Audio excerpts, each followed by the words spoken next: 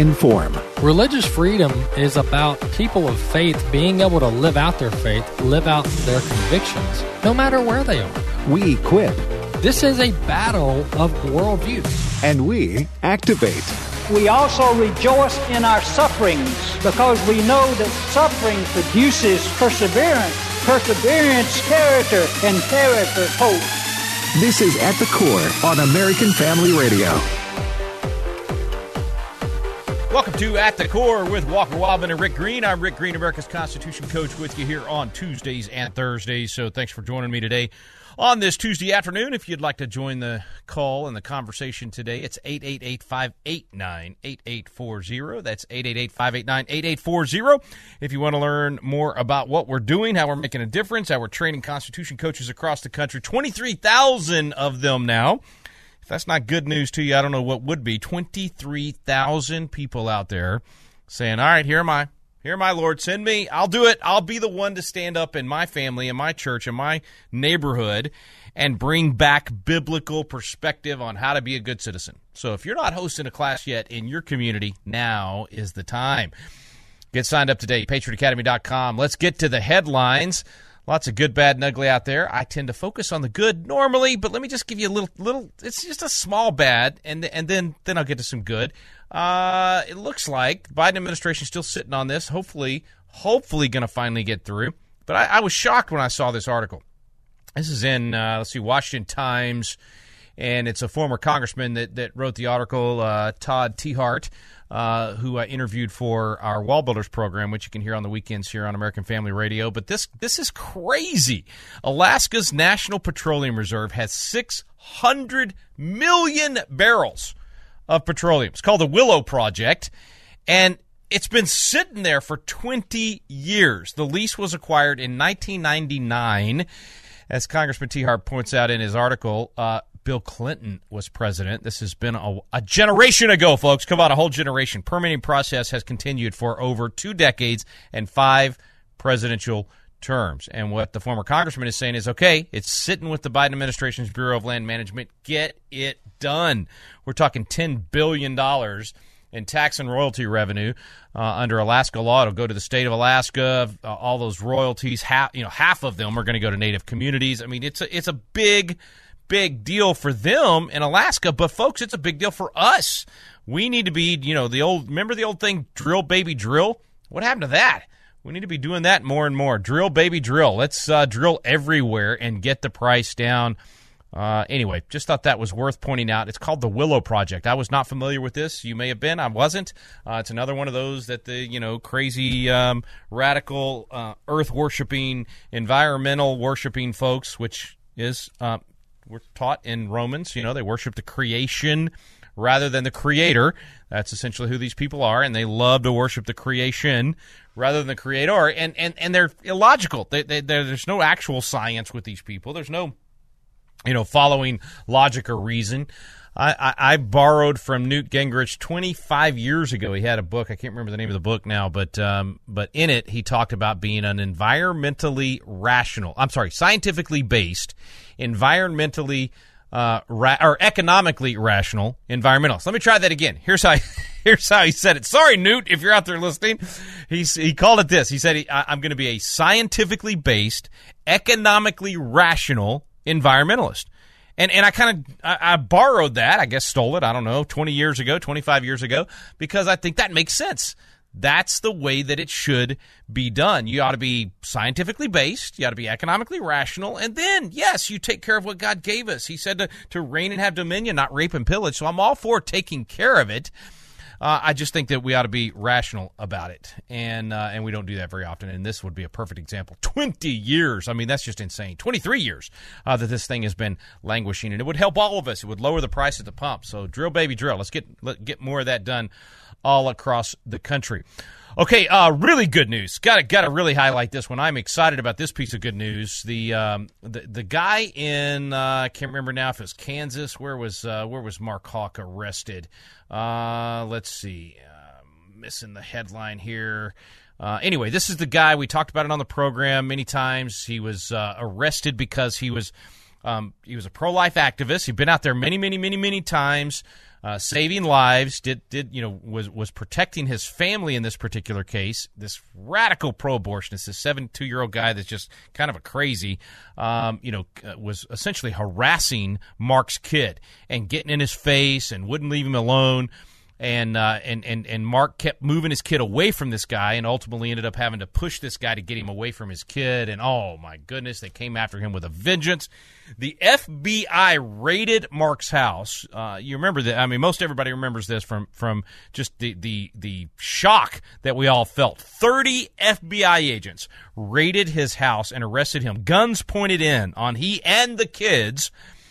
And 7 children. He, his wife, and children were all there early in the morning when the FBI showed up. This is one of those abuses by the FBI that we've been trying to point out, and the Department of Justice. He was found not guilty, so he finally had his day in court, and found not guilty, unanimous, not guilty, and so it's just highlighting the abuse of the FBI and the abuse of the DOJ. This should have never happened, let alone an early morning raid and the way that they went in on this guy, guns pointed in.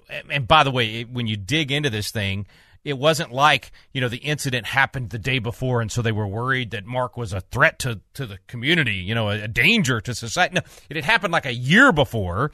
It had already been essentially adjudicated and reviewed and all of that stuff. So this was nothing but intimidation to pro-lifers. This was Joe Biden's administration, Joe Biden's Department of Justice, intimidating you for being pro-life and making you not want to save babies, not want to go out, not put your reputation on the line, not go out and pray at abortion clinics or do any of the things that so many wonderful people in the pro-life movement do to save lives in a respectful way. They were trying to intimidate you and prevent you from being a part of that. And so Chip Roy, my congressman, who I am very proud of right now, for his stance over the last month and gaining a lot of the positive things this Republican Congress is going to be able to do. At any rate, Chip Roy tweeted out, I think, a very good question. He said, first of all, shared the article about the fact that Mark was found not guilty, and he said, this begs the question of 48. Why did we give $48 billion to the Department of Justice? $48 billion to the Department of Justice. Now, listen, I know many of you will disagree with me on this probably, but I'm breaking open my biblical citizenship workbook here, and I'm looking in the back at the Constitution of the United States of America, and I'm trying to find Article 1. Let's see, Article 1. Section 8, this is where we find the powers of Congress. This is the powers of the federal government, essentially. What are the things that the federal government can do? And there's 15 things listed here. And as I go through the list, I'm really I'm hard-pressed to find. Here we go. Let's see. Article 1, Section 8. That's what I'm looking for. Let's see, we got taxes, duties, impost, excises. We got borrow money, regulate commerce. We got naturalization, so in other words, immigration. Let's see, some other important things for the federal government to do. Coin money, provide for the punishment of counterfeiting, post offices and post roads. Promote the progress of science and useful arts by securing for a limited time to authors and inventors the exclusive right. We do a whole section on that in our class because it's not to pay for your scientific invention. It's to promote it by protecting your invention. In other words, patents, copyrights, trademarks. Okay, tribunals inferior to the Supreme Court. What's my point? Nowhere in here is a Department of Justice. Nowhere in here is the FBI.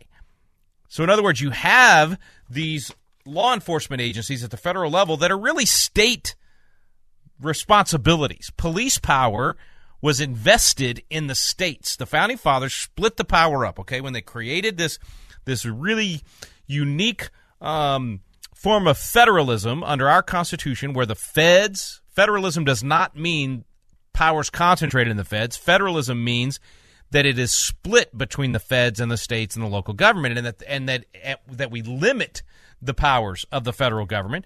Only 15 things listed there. 2 more are added by the 27 amendments. But my point is that police power was given to the states. So what did they give to the feds? What they gave to the feds was the ability to secure the border, the ability to fight foreign wars, the ability to make sure that commerce flowed across state lines freely and that states could not put up barriers to prevent your business from going and doing business or from you going crossing state lines and buying something and that sort of thing. Basically to create a free flow of commerce and to protect the entity as a whole, but not to be the local police force. Certainly not to go in with 30 federal armed officers, guns pointed in, because someone got pushed down on the sidewalk? Are you kidding me? We're going to have the FBI raid people's homes early in the morning because of what turns out really amounts to maybe a shoving match. Maybe. I don't even think it amounted to that much. But even if it did, the FBI's got no business delving into this. Now, why were they there in the first place? They were there because of this law that was passed, essentially a pro-abortion law that makes it, a federal offense to inhibit someone from going in to get, an abortion or going in and get, this type of thing. You can actually turn it around and use it for our pro-life clinics as well, but it's not something the federal government should be involved in at all. And so here we see a major abuse of it, a really, what appears to be from, I don't know them, but, you look at the pictures and you're going, okay, these are not your party animal kind of crazy people. All right, looks like a very sweet homeschool family. I don't even know if they homeschool, but they look like a homeschool family. It's okay. I'm a homeschool family, so, it takes one to know one, right? So I don't mean that as an insult. Don't send me hate mail about what a homeschool family looks like out there, but let's be honest, there is a look for a lot of us as homeschool families. Anyway, looks like a very sweet family. In other words, they look like they're wholesome. They look like they, aren't out tearing up things. These aren't the kind of people that are, marching around the parking lot of the pro-abortion clinic, defacing things or tearing down fences or setting cars on fires or, let's see, who does that? Who should we possibly have if we're going to have a DOJ and an FBI? Maybe they should be looking into these people that are burning cars in the middle of town in Memphis and other places. That's probably the ones, if you're going to have a federal law enforcement agency, that should be engaged, that they should be after. But, they're too busy for that sort of thing. They're too busy coming after you as a patriot. They're too busy looking into you if you're an anti-vaxxer. If you question the science, if you question the Fauci, if you actually question whether or not you should allow the government to shove a needle into your arm and force inject you with some experimental application that they say is safe and effective, and it turns out is neither safe nor effective, if you question that, you're the one that they want to look into. You're the one that they want to call Twitter on and say, hey, this green guy, you need to cancel him off of your social media. Don't allow him to speak, because when he speaks, it's misinformation. That's the big word they're going to use, right? Misinformation. That's the type of federal law enforcement agency you have. The FBI runs over to the Twitter and silences anybody that's questioning the narrative. Is that really what you want? You want the federal government making the decision on what misinformation is? You want the federal government making the decision on what science is? They shouldn't be involved in science at all. What did I just read to you out of Article 1? What does it say? To promote the progress of science and useful arts. How? This is so important, right after the comma. By securing for limited times to authors and inventors the exclusive right to their respective writings and discoveries. What is that? Patents, copyrights, trademarks. That's the extent of federal involvement, protecting your property, which, of course, goes back to the Declaration of Independence, which says that to secure these rights, governments are instituted among men, deriving their just powers from the consent of the government. So the whole purpose of government under our system is to protect your rights, protect your property, protect your inventions, not to decide which inventions are worthy, not to decide which inventions should be forced on the American people without their consent, forced on the American people at the point of a gun. Essentially, whenever you say we're going to take away your job, we're not going to let you go into polite society, we're not going to let you participate in society unless you do that. What an abuse of power. And it all comes from this mindset. The government should make all these decisions for us. The government should decide your health care decisions. Well, you know what? Some people from the medical community are finally admitting they got it wrong. We're going to talk about that when we come back from the break. Phone number is 888-589-8840. I'm Rick Green, America's Constitution Coach. You are listening to At the Core with Walker Wildman and Rick Green. The sacrifices of God are a broken spirit, a broken and contrite heart, O God, you will not despise. My name is Abraham Hamilton III, and this is the Hamilton Minute. I will represent the American Family Association this Wednesday at the Museum of the Bible during the National Gathering of Prayer and Repentance, where I will join Tony Perkins, Ann Graham Lotz, Pastor Jim Garlow, Congressman Mike Johnson, and many other pastors and ministry leaders and elected officials as we cry out to the Lord in repentance for our nation. Repentance is our most desperate national need. You can watch the prayer meeting Wednesday morning, February 1st at 7:30 a.m. Central at praydc.org. That's praydc.org. Listen each weekday from 5 to 6 p.m. Central for the Hamilton Corner, or visit the podcast page at afr.net for more from Abraham Hamilton III, Public Policy Analyst for the American Family Association. This is Raising Godly Girls Minute with Patty Garibay of American Heritage Girls.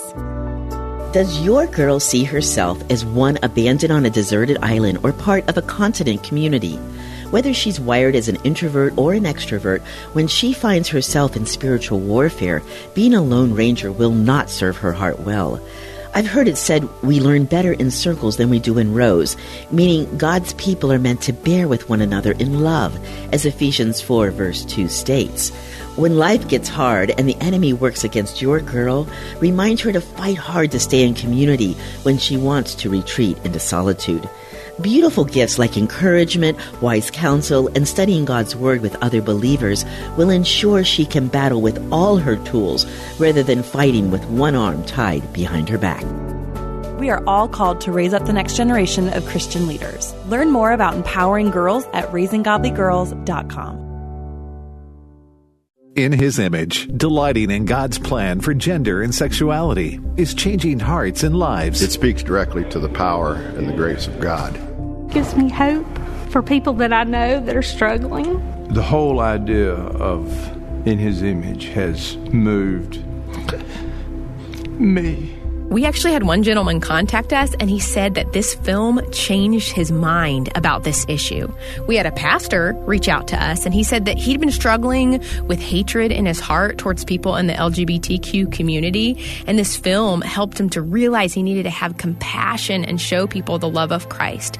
We also had this same-sex attracted couple contact us, and they said after seeing the film, they wanted to live obedient lives for Christ no matter what, and they said, please pray for us. We know this is going to be hard. We've even had people come to faith in Jesus through In His Image. To find out more, visit inhisimage.movie. At the Core podcasts are available at afr.net. Now, back to At the Core on American Family Radio.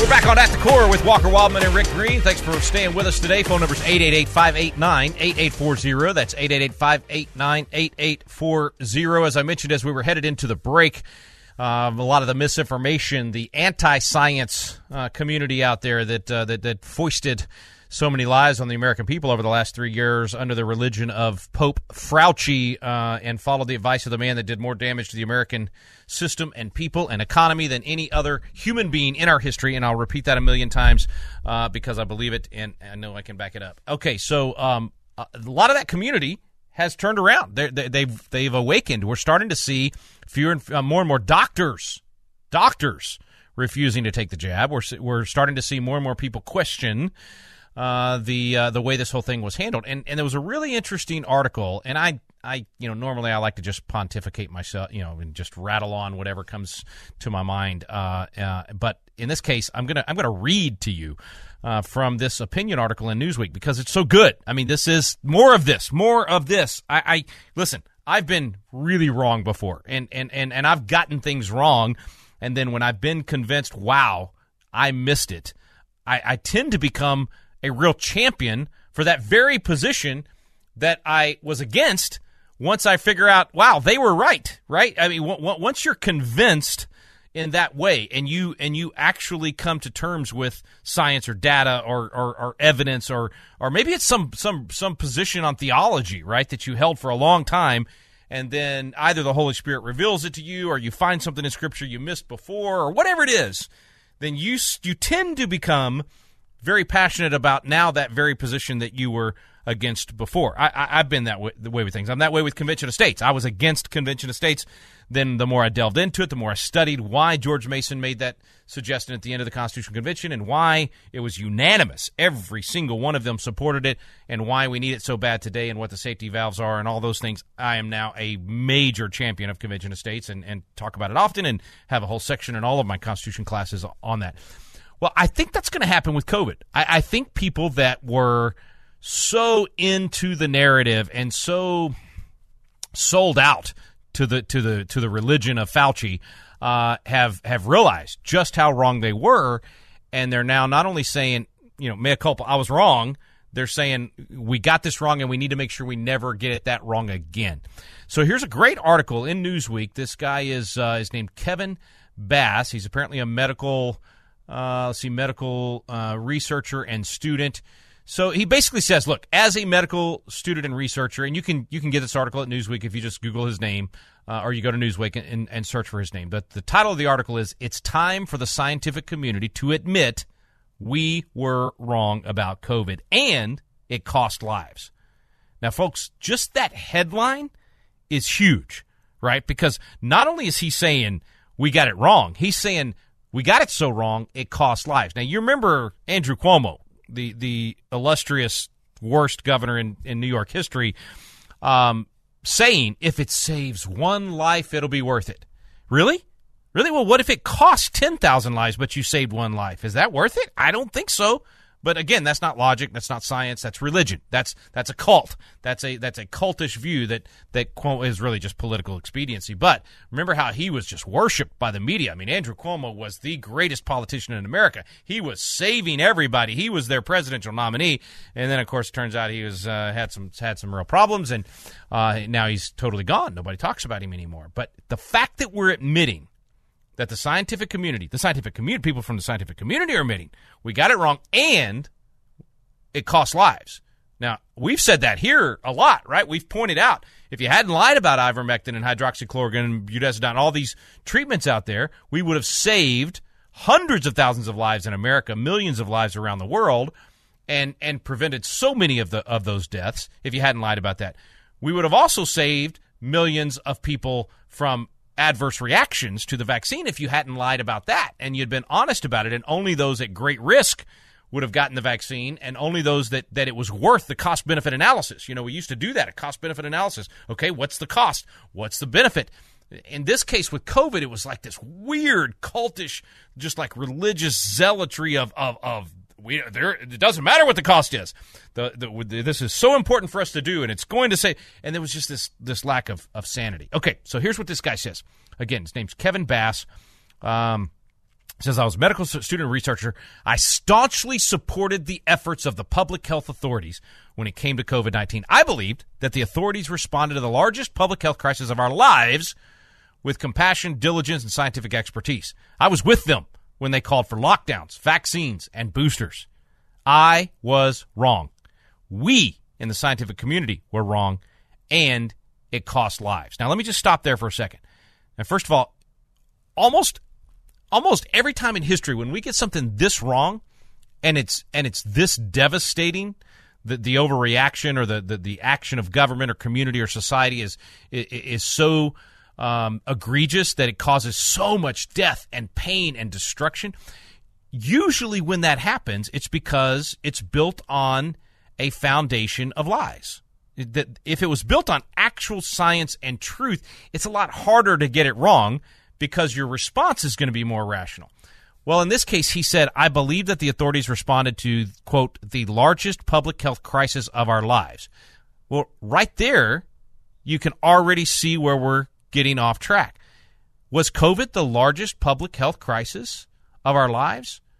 What was this actually the worst thing to happen from a health perspective in our entire, and I guess it depends on your age if we're going to say in our lives. I mean, it's certainly not as bad as Spanish flu, but we weren't alive for that, right? I mean, there's some people, if you're 100 and, do a little math in my head here, if you're 104 or older, than you were around for Spanish flu. And there were some people, I read some really interesting articles when all this hit of people that were alive for Spanish flu and alive for COVID and got, either got, I can't remember the exact stories. But anyway, there were some people. Okay.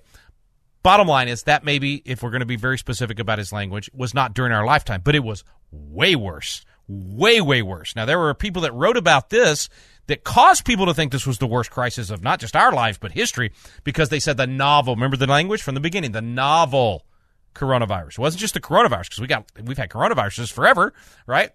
It was the novel coronavirus, way worse than any that we'd ever experienced before. Listen, Spanish flu was 25 times more deadly than COVID-19. So it's not even in the same ballpark. We're not even close to what that was like. But I'll give it that wasn't in our lifetime. But man, you had swine flu, you had the Hong Kong flu, you had all these other ones that killed just as many people. We just haven't done the data correctly. And that was the other reason this thing was built on a pack of lies. They lied about how many people were dying from COVID. They lied about how many people had COVID. So all the data got manipulated. They were acting like this was like a 3 to 5% case fatality rate. No, not even close. It's a 0.1% case fatality rate at the highest. That's it. That's not for most people, but for some it's 0.1%. Even if it was 1%, which it was not even close to that, but that's the perception that they tried to give. So all based on a pack of lies, people really did think this was the largest public health crisis of our lives. It was made into the largest crisis of our lives because of the government reaction, not because of the virus itself. And just so maybe I can head off some of the phone calls that might come in on this. I'm not saying the virus didn't exist. I'm not like some people, you're a COVID denier. No, COVID existed and exists even now. No question. And it can kill you. No question. Almost killed my dad. We're lucky my dad's with us today. Blessed that we found a doctor that would actually treat him rather than just shove a ventilator down his throat. So nearly killed my dad. Killed people. We all know somebody that died from COVID. Most of it was died with COVID, but we know people that died from COVID. It nearly, I was down for 2 weeks. It was bad. It was bad. My wife it was bad for both of us, okay? So it exists. It is a bad virus, but it is nothing like what they projected it to be or that they treated it to be, and the government overreaction was far worse than the virus itself. Remember someone saying this? I don't do a very good Trump impersonation, but he said something to the effect of, the treatment should not be worse than the virus, right? That the cure should not be worse than the virus. The cure should not be worse than the sickness. That's normally the way you would approach these things. We did not approach this that way. We made sure that it didn't matter what the costs were. We were going to force our treatment on everybody. Okay, now back to his article. Here we go. Kevin goes on to say, I can see now that the scientific community from the CDC, remember my nickname for them, the Center for Demented Confusion, because that's exactly what they created across the United States and around the world. He said, I can see now from the scientific community that the scientific community, from the CDC to the WHO, that's the World Health Organization, to the FDA, that's the federal agency that is completely unconstitutional, along with the CDC, that was supposed to regulate, review, make sure that vaccines were safe, all that good stuff. And their representatives repeatedly overstated the evidence and misled the public about its own views and policies, including on natural versus artificial immunity, school closures, disease transmission, aerosol spread, mask mandates, and vaccine effectiveness and safety, especially among the young. All of these were scientific mistakes at the time, not in hindsight. Amazingly, some of these obfuscations, I can't say the word right now. Sorry, it's one of those tongue ties on the air. Continue to the present day. In other words, he's saying it wasn't that these things were wrong and now that we look back, we can tell we got it wrong. He's saying these things were wrong in the moment and it was obvious. The science was there. We should have known that natural immunity, all throughout our history we've known natural immunity is better than artificial immunity that you create with a vaccine. We've always known that. We knew that with chickenpox. We knew that with all of these things. We didn't advertise it because they really wanted to push the vaccines, but at least we knew that in the scientific community, and they would admit that if you asked the doctor, is it better to get chickenpox or get the chickenpox vaccine? Which one's going to give me the longer immunity? Everybody knew if you had chickenpox, lifetime immunity. Vaccine did not give you lifetime immunity. In fact, it was questionable how long it would work. We used to admit that. Nope, not anymore. No, with COVID, it's novel. It's the novel coronavirus. So all science is thrown out the window, and it's only what Lord Fauci says. That is the science now. And this guy's admitting it. All right, so anyway, let's go on. But perhaps more important than any individual error was how inherently flawed the overall approach of the scientific community was and continues to be. It was flawed in a way that undermined its efficacy and resulted in thousands, if not millions, of preventable deaths. What we did not properly appreciate is that preferences determine how scientific expertise is used, and that our preferences might be, indeed our preferences were, very different from many of the people that we serve. We created policy based on our preferences. Now, remember, he's talking for the scientific community, the medical community here. Then we justified it using data. I would argue they didn't justify it with actual data. And then we portrayed those opposing our efforts as misguided, ignorant, selfish, and evil. Yep, that was me. That was me. I was called all of those things. Misguided, ignorant, selfish, evil. I admit I am ignorant about a lot of things. But on this one, I researched a lot of this stuff. I studied to make good decisions for my family's health, and because I was talking about it on radio programs like this and on TV shows and all of those things. And my wife is an amazing researcher. I'm telling you, she can tell you, you got a medical issue. She's not a doctor, but she's a researcher. And so she can look into the data. She goes and she studies. If something happens to one of our kids or somebody in our family, she spends countless hours diving into the data, diving into the research, diving into the studies. Why? So that she can make a good decision for our family. Well, that's what a lot of people did during COVID. They wanted to know for sure what's best for their family. And what this guy's saying is that their findings and their preference at the end of that findings, because there were multiple options on how to respond, was different than most people in the scientific community, and we should have respected that. He goes on to say, we made science a team sport, and in so doing, we made it no longer science. This is really interesting. I love this. It became us versus them. They responded the only way anyone might expect them to, by resisting. You see what he's saying there? He's saying we turned this medical community and science into a team sport. It was us versus them. Instead of actually we're supposed to all be in this together, and you put the research out there and you study, and then you let everybody make their own individual decisions. And by making it a team sport and by demonizing anybody that did not join your narrative on the government side of things here, you cause people like me, I would say, as just a natural thing, to resist, to push back. You're like, wait a minute, you're forcing this on me? Now, I realize most people are sheep. Most people just follow along. I'm telling you, though, if you're lying out there, you know your reaction was the same. You're like, wait a minute, you're going to force this on me? Something's not right. And that's exactly what we found to be the case. I'll see how much more I can get in before the break here. If you want to call, I'll start taking the calls in the final segment. 888-589-8840. I'm sorry to all of you that are on hold. We'll get to you as quick as we can. 888-589-8840. Last part I'll read as we're going into our break today. We excluded important parts of the population from policy development and castigated critics. Remember, free speech used to mean arena of ideas. Prove me wrong, right? Use logic. Civil discourse used to be valued in this country, but here we changed that. We excluded important parts of the population from policy development and castigated critics, which meant that we deployed a monolithic response. This is what we've been saying all along. Without free speech, without open dialogue, without debate, you get a monolithic response, and that caused this monolithic response across an exceptionally diverse nation. It forged a society more fractured than ever and exacerbated long-standing health and economic disparities. Oh, this article is so good, folks. It just goes on and on and on. I'm going to encourage you to read the whole thing. I'm not going to read the whole thing on the air. Kevin Bass is the author.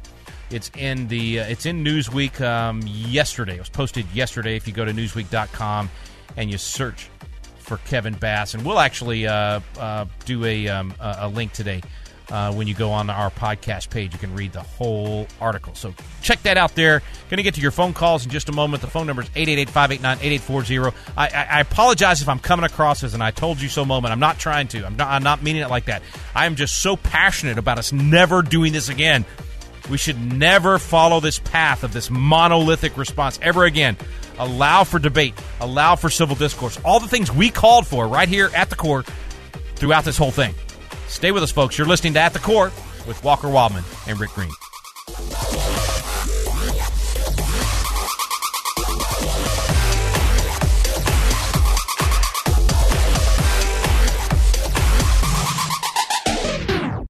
Hello, I'm Sam Rohr, president of the American Pastors Network, a growing national network of pastors committed to the authority of Scripture and preaching the whole counsel of God. We believe biblical obedience is the foundation for revival, and impacting our culture for Christ is our duty. For too long, the pulpits of America have been silent on the important issues such as marriage and family and assault on our liberty. Join us in the battle for truth on Stand in the Gap weekend, Sunday evenings at 6 p.m. on American Family Radio, and visit us at AmericanPastorsNetwork.org. Friendships is offering an exciting opportunity for young adults who want to grow in their walk with God, become physically fit, and learn relief ministry while serving in the Middle East. This is an amazing opportunity to serve God and experience Israel. Check out Seahawks one-year scholarship program at friendships.org or call 337-433-5022. That's 337-433-5022. The next session begins August 19th. Sometimes you see a win, a glimpse of God in this broken world. Preborn rejoices in the overturning of Roe v. Wade.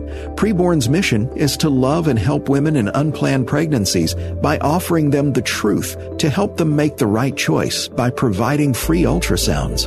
You see, when an expectant mom hears her baby's heartbeat and sees the image of her baby on ultrasound, she's seeing a life created in God's image, and it's a divine connection. And I got to hear and see my baby for the first time. Hearing the heartbeat made me cry, and it was certain that I was going to keep my baby forever. To learn more about Preborn's life-saving work, go to preborn.com. That's preborn.com, or dial pound 250 and say the keyword baby. That's pound 250 and say baby. All gifts are tax deductible. Your love can save a life. This is Frank Gaffney with the Secure Freedom Minute. On Friday, Air Force General Mike Minahan told his subordinates who provide the military with transportation and logistical support to prepare for war with Communist China. The Pentagon says his comments are, quote, not representative of the department's view on China, unquote. If true, that's an indictment of the Biden Defense Department. It ignores the reality that the Chinese Communist Party is mobilizing for violent conflict with us. And we better pray that every U.S. commander is following General Minahan's lead, not Defense Secretary Lloyd Austin's. Moreover, every American investor and their Wall Street fund managers better be getting our money out of China. After all, it surely won't be possible once Xi Jinping starts hostilities. Such undisclosed material risk is compounded by the fact that those investments are currently underwriting the CCP's preparations for violent aggression, and it must stop now. This is Frank Gaffney. This is At the Core on American Family Radio with your host, Walker Wildman. Welcome back to At the Core with Rick Green and Walker Wildman. I'm Rick Green, America's Constitution coach, and appreciate you staying with us for our final segment today. Phone number to call is 888-589-8840. And the article that I was mentioning earlier, we will have on the webpage for the podcast today. And it's a Newsweek article written by Kevin Bass. That's who I was reading directly from. A lot more good stuff in there. I mean, he points out a lot of these just incredible scientists and that were ignored or canceled. I mean, and these were people with massive experience and books and publications and everything else. And he even said, when strong scientific voices like world-renowned Stanford professors, John Ioannidis, I can never say this guy's name right, but Jay Bhattacharya, Scott Atlas, University of California, San Francisco professors, Vinay Prasad and Monica Gandhi. I mean, these are top of the top of the field. And they were saying and sounding alarms, and they were silenced, absolutely silenced. Okay, let's see. Let's go to the phones here. We've got, I'm going to start with Lynn in Arkansas. Let's see. Lynn in Arkansas, if I can find the right button. There we go. Okay, Lynn in Arkansas, how are you? Thanks for calling in. Okay, I'm good. Thank you. I just wanted to say I live in a liberal town, and it wasn't that way as far as I knew when I first moved here 30 years ago. But anyway, there's only one Christian I know of on my block, and that couple, I saw them out in the street one day. I was outside, and I started to walk over there to say something to them, and the lady said, "Get back." I don't have my mask. This was during the whole thing. Yeah. Anyway, and I said, well, they don't work anyway. And anyway, I started to say something else. She said, I don't talk about politics. And I thought, that's the whole problem. It became political. Health became political. Exactly. And exactly. I shop at health food stores, and people, were totally disregarding the need for oxygen. And I saw some masks that looked like they'd kill you. Well, and you could see them like breathing heavily, right? Like trying to get oxygen, trying to get air, and you're thinking, okay, we have lost our minds. And I always, got a kick out of I grieved over these families that would drag their kids through the airport with masks and shields. I mean, they literally just looked like they were in a hazmat suit almost. It was just crazy. But to your point with this lady, it's like, okay, you don't want to talk about politics, but you're letting it control your behavior to the point of how you're treating me in this moment, right? And if we don't talk about it and think it through, then we don't have civil discourse. And what you're saying, as you just said, healthcare has now become political. Instead of it being science, instead of being what's best, it's literally become nothing but politics. Great points, Lynn. Great points. Thank you so much for calling in. Let's see. Let's head over to Brad. He's in Texas. Brad in Texas is our next up. Brad, go ahead, man. What's your comment or question today? Hey, Brad, if you can hear me, you're up. Okay. My question or comment, whatever you want to call it, is I just feel like we've been duped, first off. Second off, we took the vaccines at first, some of us, because we felt we had to. Yeah. And now they're putting people out of the military. Yeah. For that very reason. You didn't just think you had to. They literally, it was literally a gun. It was an economic gun to your head. And I would say that to everybody out there that's listening right now. If you took the vax, if you took the jab, if you took 14 boosters, whatever, and you're feeling like, man, and you're feeling like you made a mistake or whatever, hey, listen, you did the best you could with the information that you had at the time and with the economic pressure at the time. And like you're saying, Brad, I mean, members of the military literally booted from the military. These are warriors. We had lawsuits from Navy SEALs and others, helicopter pilots and others, trying to prevent from having to get it. Women that were pregnant and the data showing the number of miscarriages and all the damage that it was doing, and they were having to make a decision between their career and the life of their baby. It was just awful. It was awful. The people losing jobs. Anyway, sorry, Brad. I jumped in on you there. Go ahead. Well, no, it's pretty much all I really had to say. I think you either learn from history or you're doomed to repeat it. Amen. And that's I mean, you nailed it, Brad. That's why I'm ranting on this. It's, again, not to say I told you so, not to say we were right all along, even though we were, but it's to say, I'm sorry, I shouldn't have said that, but it's to say we cannot do this again. And when we did raise our voice in the beginning and we tried to bring some sanity to this and people wouldn't listen, it was so frustrating because it was so obvious what was happening. And so the reason we're speaking now that the evidence is there and not just saying, like a lot of people are just like, oh, let's just forgive everybody. Let's just have a do-over. Let's just wipe the slate clean. The reason you can't do that is because of what you just said. You cannot doom ourselves to repeat this by not learning the lesson. And the lesson here is exactly what this guy was saying in Newsweek, and that is that you have to allow open debate. You cannot silence people that are trying to voice a different opinion. You cannot prevent the debate from taking place because then it becomes a monolithic response. It becomes this lockstep. I mean, this is why communism is so dangerous, because it doesn't allow dissent. It doesn't allow a different opinion. It doesn't allow the free flow of ideas and the competition that happens from different people having different ideas, and then you can look at the results that some people are getting, and we can learn from that. See, that's finally happening at this point. We're reaching this point where, people that didn't get the jab or they didn't, mask or they didn't shut down or whatever it might be, people are seeing, wow, that was the right decision. They are the ones that made the right decision. I want to be in the right decision column next time. And so we're learning from it, but look how long it took us to learn from it, and look how many people still haven't learned from it. How many people are still championing the insanity? I mean, they're still at the CDC telling you to mask up and telling you to social distance 6 feet from people. A rule that was made up on the spot in a random conversation at the White House.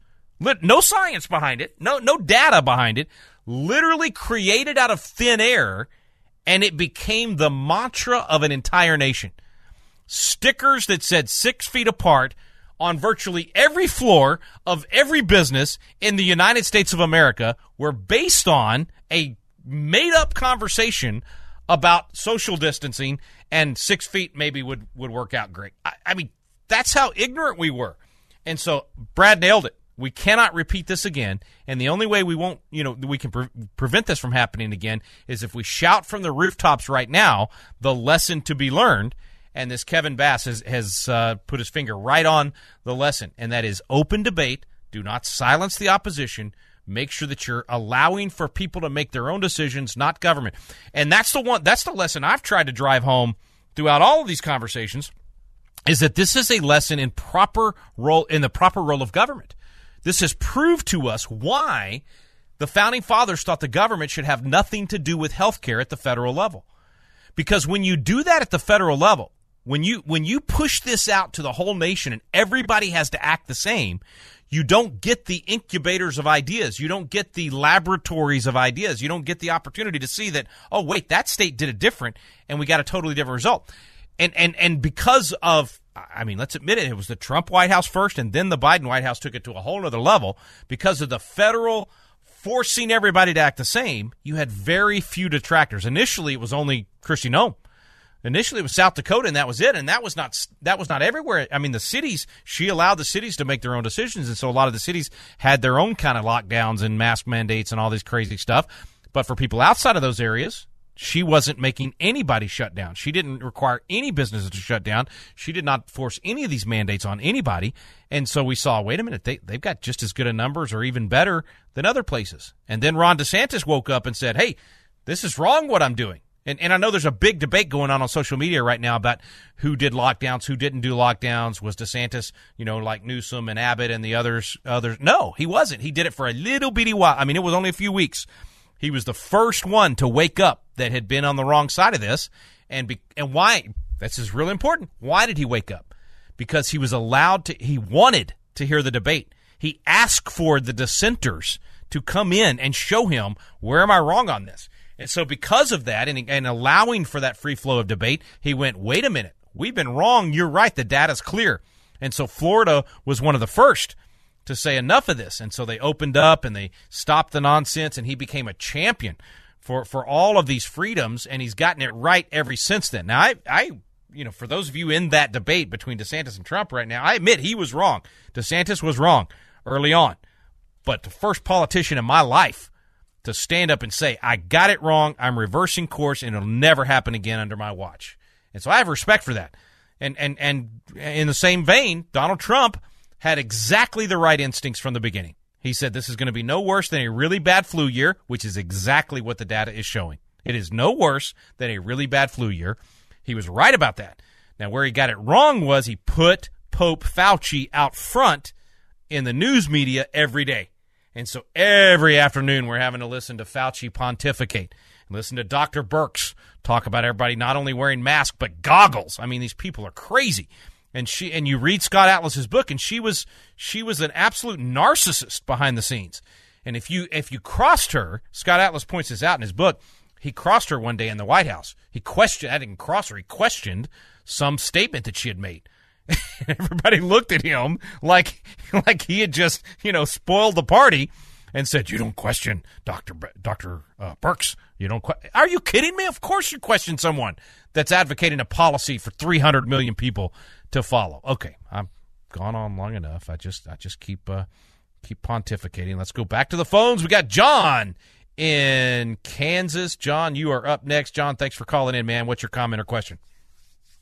Yeah, on the 6-foot requirement that was imposed for spacing that you commented on, I agree that 6 foot is pulled out of thin air. Totally. On the other hand, at least that has some basis in fact. Well, you're talking about just the common sense thing that if people are sick, don't get close to them and try to avoid at least to some, just like if I see somebody, coughing and sneezing and whatnot, and they come up and want to shake my hand, I'm like, thanks, but no thanks, right? I mean, that's what you're talking about, is just the common sense of not being right in somebody's space if they're sick. But the problem here is we assumed everybody was sick. We actually treated our neighbors and everyone that we came in contact with as the enemy. I mean, that's where I think. Yeah, there's little basis for that. There is a little basis for that, too, because as we've seen, COVID has spread to everybody in the country, essentially. So we've got natural immunity, a lot of it. Yeah, And even what there's a little basis. But I'll take issue with the masks. Yeah. No scientific evidence at all that it ever did anybody good. Agreed. And I would totally agree with you on all of that, and I think point out that the basis on the social distancing would be that for someone who is at high risk of dying or serious hospitalization or whatever, that taking the measure of social distancing made sense.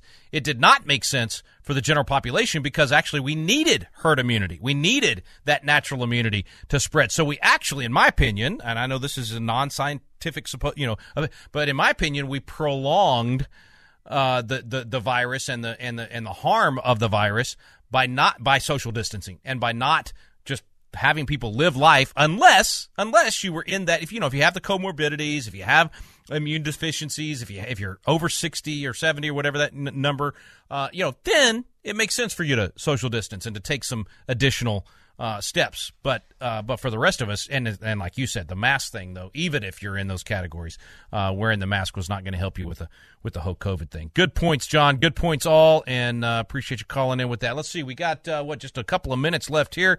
Let's try. Boy, there's a lot of y'all to choose from here, and now that they're letting me choose, this is kind of scary for the whole world. Let's go to John. We didn't do an Oklahoma call yet. John in Oklahoma. Go ahead, John. What's your comment or question today, if you're still with us? Hey there. Hi. I would like to highlight something that I think everybody's missing. The entire narrative for the COVID was relied upon by a PCR test. The inventor of the PCR test has said it's not a diagnostic test. You cannot diagnose COVID or anything else with a PCR test. The entire narrative is driven by false positives. Every positive was a false positive, and it's still driving the fake pandemic narrative. Yeah. No. This is great, John. It's a good one to end on, and I only got about 60 seconds, so thank you very much for calling in. But the point here is, I don't know if every positive could be called a false positive, but I mean, based on what he's saying about the test, yes. But the real point here that nobody was talking about was that these tests were creating the hysteria. And that's why I was like, don't go take a test. Stop testing. We were saying that from the beginning. This is crazy unless you're in very specific scenarios. Like when I went to a UFC fight and I need to be able to get in, they were testing people. I was like, okay, I had to do it in order to get in. But what did the testing do? It made people crazy. I mean, they were obsessed with it, and they're still obsessed with it. And the data was completely non-reliable. I mean, people were getting tests, saying they were positive and they weren't. It was showing them negative when they were positive. I mean, it was an absolute disaster. But a lot of people made a lot of money off of even just those tests. And it helped them create the hysteria that made everybody sheep, made them scared to death. If you got everybody wearing masks, you're making everybody test, they're so focused on the virus and they're so focused on COVID, they're not living life and they're not thinking about their rights. We're out of time, folks. I'm Rick Green, America's Constitution Coach. You've been listening to At the Core with Walker Wildman and Rick Green.